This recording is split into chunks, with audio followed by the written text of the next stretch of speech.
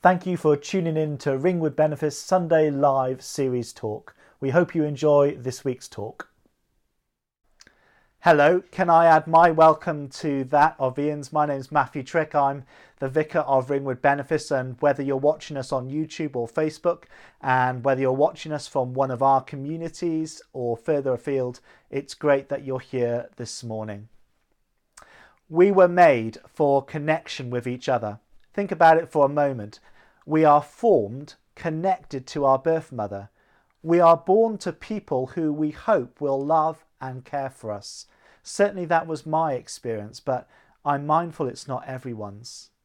We become connected to people who share our passions, who have children at the same school, who work in the same office or live in the same street. We feel connected to those with whom we share a goal or a vision. We were made for connection. And it's exactly that sense of connection we see in John 15, where in verse 1 we read, "I am the true vine, and my Father is the vine grower." We're drawing to a close in our teaching series on the I am sayings of Jesus in John's Gospel, something we're subtitling Jesus in his own words. And today I want to talk about being connected to Jesus. I remember going to Jersey with my wife Sarah and my parents, my sister, shortly after we got married. It was a brilliant holiday, partly because the island was running its annual food extravaganza, Tennerfest, where you could grab a three-course meal at some really good restaurants for just £10. Now I love good food, and for a foodie it was paradise. When not eating some first-class food, we explored the island. I particularly enjoyed an afternoon we spent at the La Mer Wine Estate, Jersey's only working vineyard. But the afternoon got better when we got to try the fruits of their vines and we tried their wines. It was a very happy afternoon, and I can wholeheartedly recommend their wines.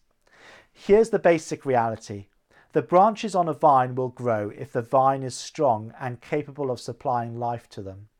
The vine is in the centre of this organic life form. The branches, leaves and fruit are completely dependent on the vine. As soon as either the branches become separated from the vine or the vine itself withers, the product of the vine, the fruit, dies. The passage quickly moves to unpack the analogy. Jesus is the vine. The Father is the gardener. We are the branches. Branches will grow if the vine is strong, and those tending the vine look after them. And when the vine is Jesus, the branches will grow because they are given the life of God flowing through them. And at a time when our heads are full of new childcare routines, new working habits, new social distancing measures, what ifs about holidays this year, questions about second peaks. At a time like this, when our heads are full, I read John 15 and I let out a sigh of relief. Why? Because if we want the life of God to flow through us, like a branch connected to the vine, we don't have to do anything other than remain connected to Jesus. There's no striving, there's no labouring or grafting or doing or achieving. We just need to be connected to Jesus.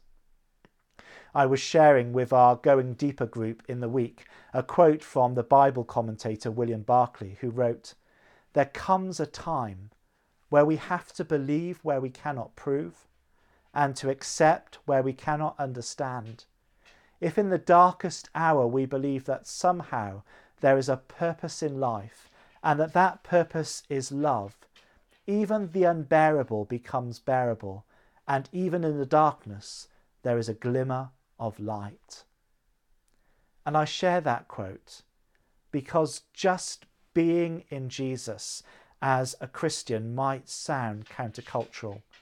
Our society conditions us to have the body beautiful, or to feel we ought to have the body beautiful. So we have to eat well and exercise regularly. Our society conditions us to achieve success at work, and so we have to gain experience and qualifications. We have to put in hours of slog to try and make it. In other words, our society conditions us into thinking that doing is the pathway to success, that doing is the pathway to success. Now, some of you are watching this and you know me, and you will know that I'm an activist by nature. I'm wired to be a doer, and so just being doesn't come naturally to me. But there is a message in John 15 for our time, and it's a serious message, and it's to do with burnout. That term did not always exist.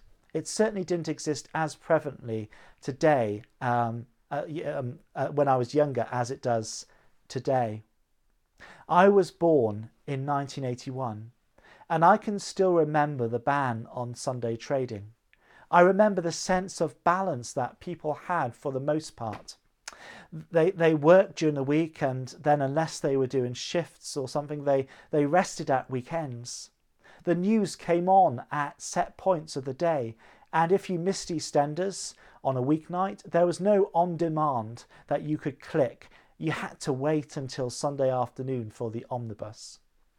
Now, don't get me wrong, change is natural, and for the most part, I believe it to be good. But here's the thing we have lost. We have lost our sense of balance. We are inundated by things on demand, and we're inundated by more information than our minds can process. Friends, burnout comes when we allow ourselves to become emotionally and physically bankrupt. And against the backdrop of an ever-increasing mental health crisis and rate of burnout, the answer is not to do more. It's not to take 10 steps to discover happiness or 8 steps to supreme productivity. We need as a nation to let out a corporate sigh, let our shoulders sag, take some deep breaths and get connected to Jesus and just be in him. Let his life flow into our veins, through our bodies and out into the world. We need to do less and be more. If you want to write that down, we need to do less and be more. Faith and faithfulness are actually refreshingly simple. It only becomes hard when we don't allow the life of God, the life of the true vine, to flow through us. In John 15 verse 2 we read, "He removes every branch in me that bears no fruit. Every branch that bears fruit he prunes to make it bear more fruit." Now, depending on which version of the Bible you read, verse 2 starts with words like he removes, or he cuts off, or he takes away. And those words might sound a bit disconcerting. Is Jesus about to cut me off if I don't meet the standard, if I don't achieve a certain level of fruitfulness? The answer is a resounding no. But to indulge in a brief tangent, whenever we arrive at a verse in the Bible where we feel uncomfortable or we don't quite get it, we need to take that verse and ensure it holds up to what the Scripture tells us of the character of God. In the case of John 15 verse 2, we need to understand the Greek behind the words remove or cut off or takes away. The Greek word being used is airo, A-I-R-O, and it means to lift up. When the Gospel writer John talks about removing, cutting or taking away, he doesn't mean that people who don't meet the standard and produce the goods will be rejected by Jesus. John is actually saying that these branches will be lifted up to Jesus. Jesus, as the vine, is the source of life to the branches. Where the branches are not producing fruit, the Bible tells us that Jesus lifts up these branches to himself. There they are closer to Jesus. There they stand a much greater chance of being renewed by the life of God flowing through them and bearing much fruit. Or to put it another way, God does not reject us when we or parts of our lives reject him. Let me just say that again. God does not reject us when we or parts of our lives reject him. Think about Peter after the arrest of Jesus in the courtyard, being challenged about his association with Jesus, and Peter painfully denies his association with Jesus 3 times and the cock crows. It's a poignant moment. But even with that betrayal, Jesus does not reject him.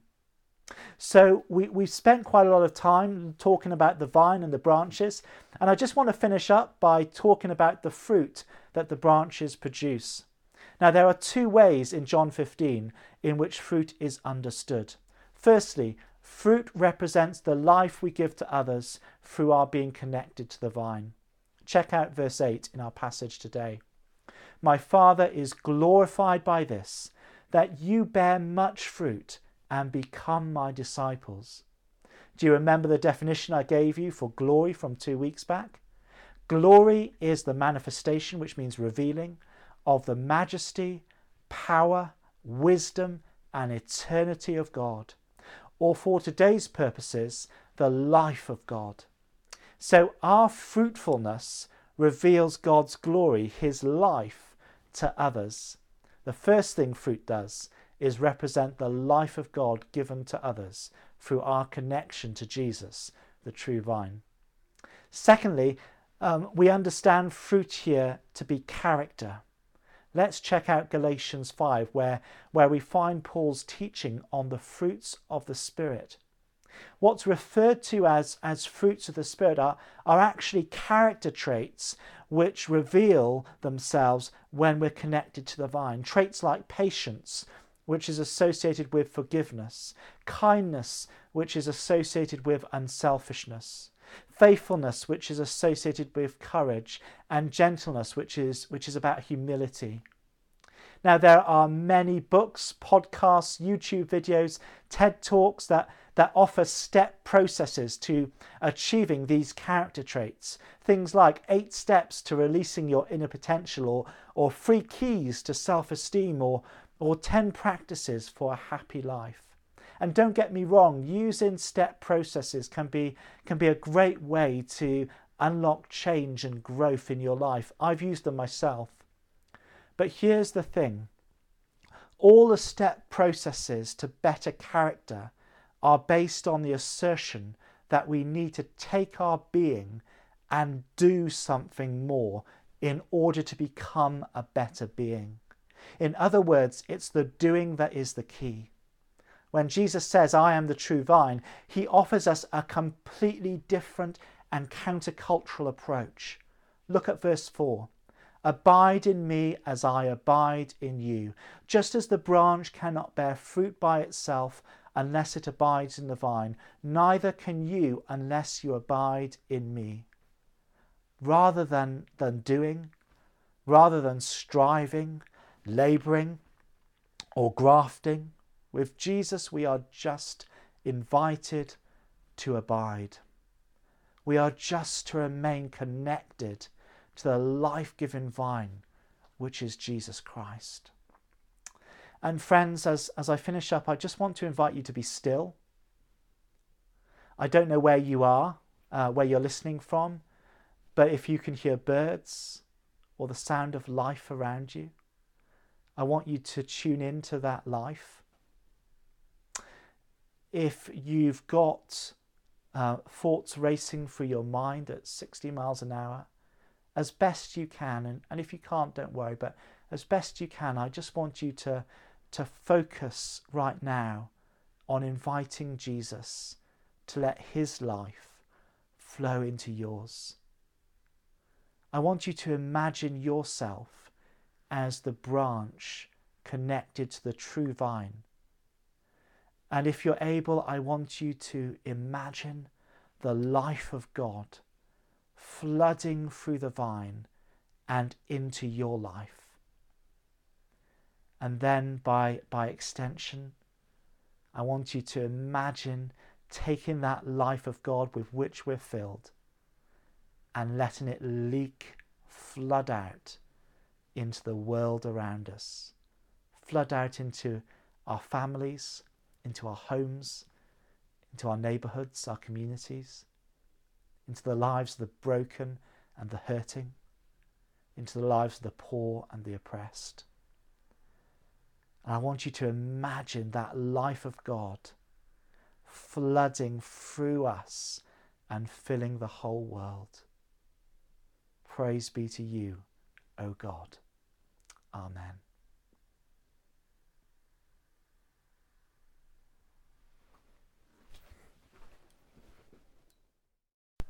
We're really glad you joined us for this week's Sunday Live talk. We hope it brought you encouragement and inspiration and helped you to discover life in Jesus and make a difference in your community. We'd love you to connect with us on Facebook and YouTube. Look out for our channels at Ringwood Benefice. Until next week, thank you for tuning in.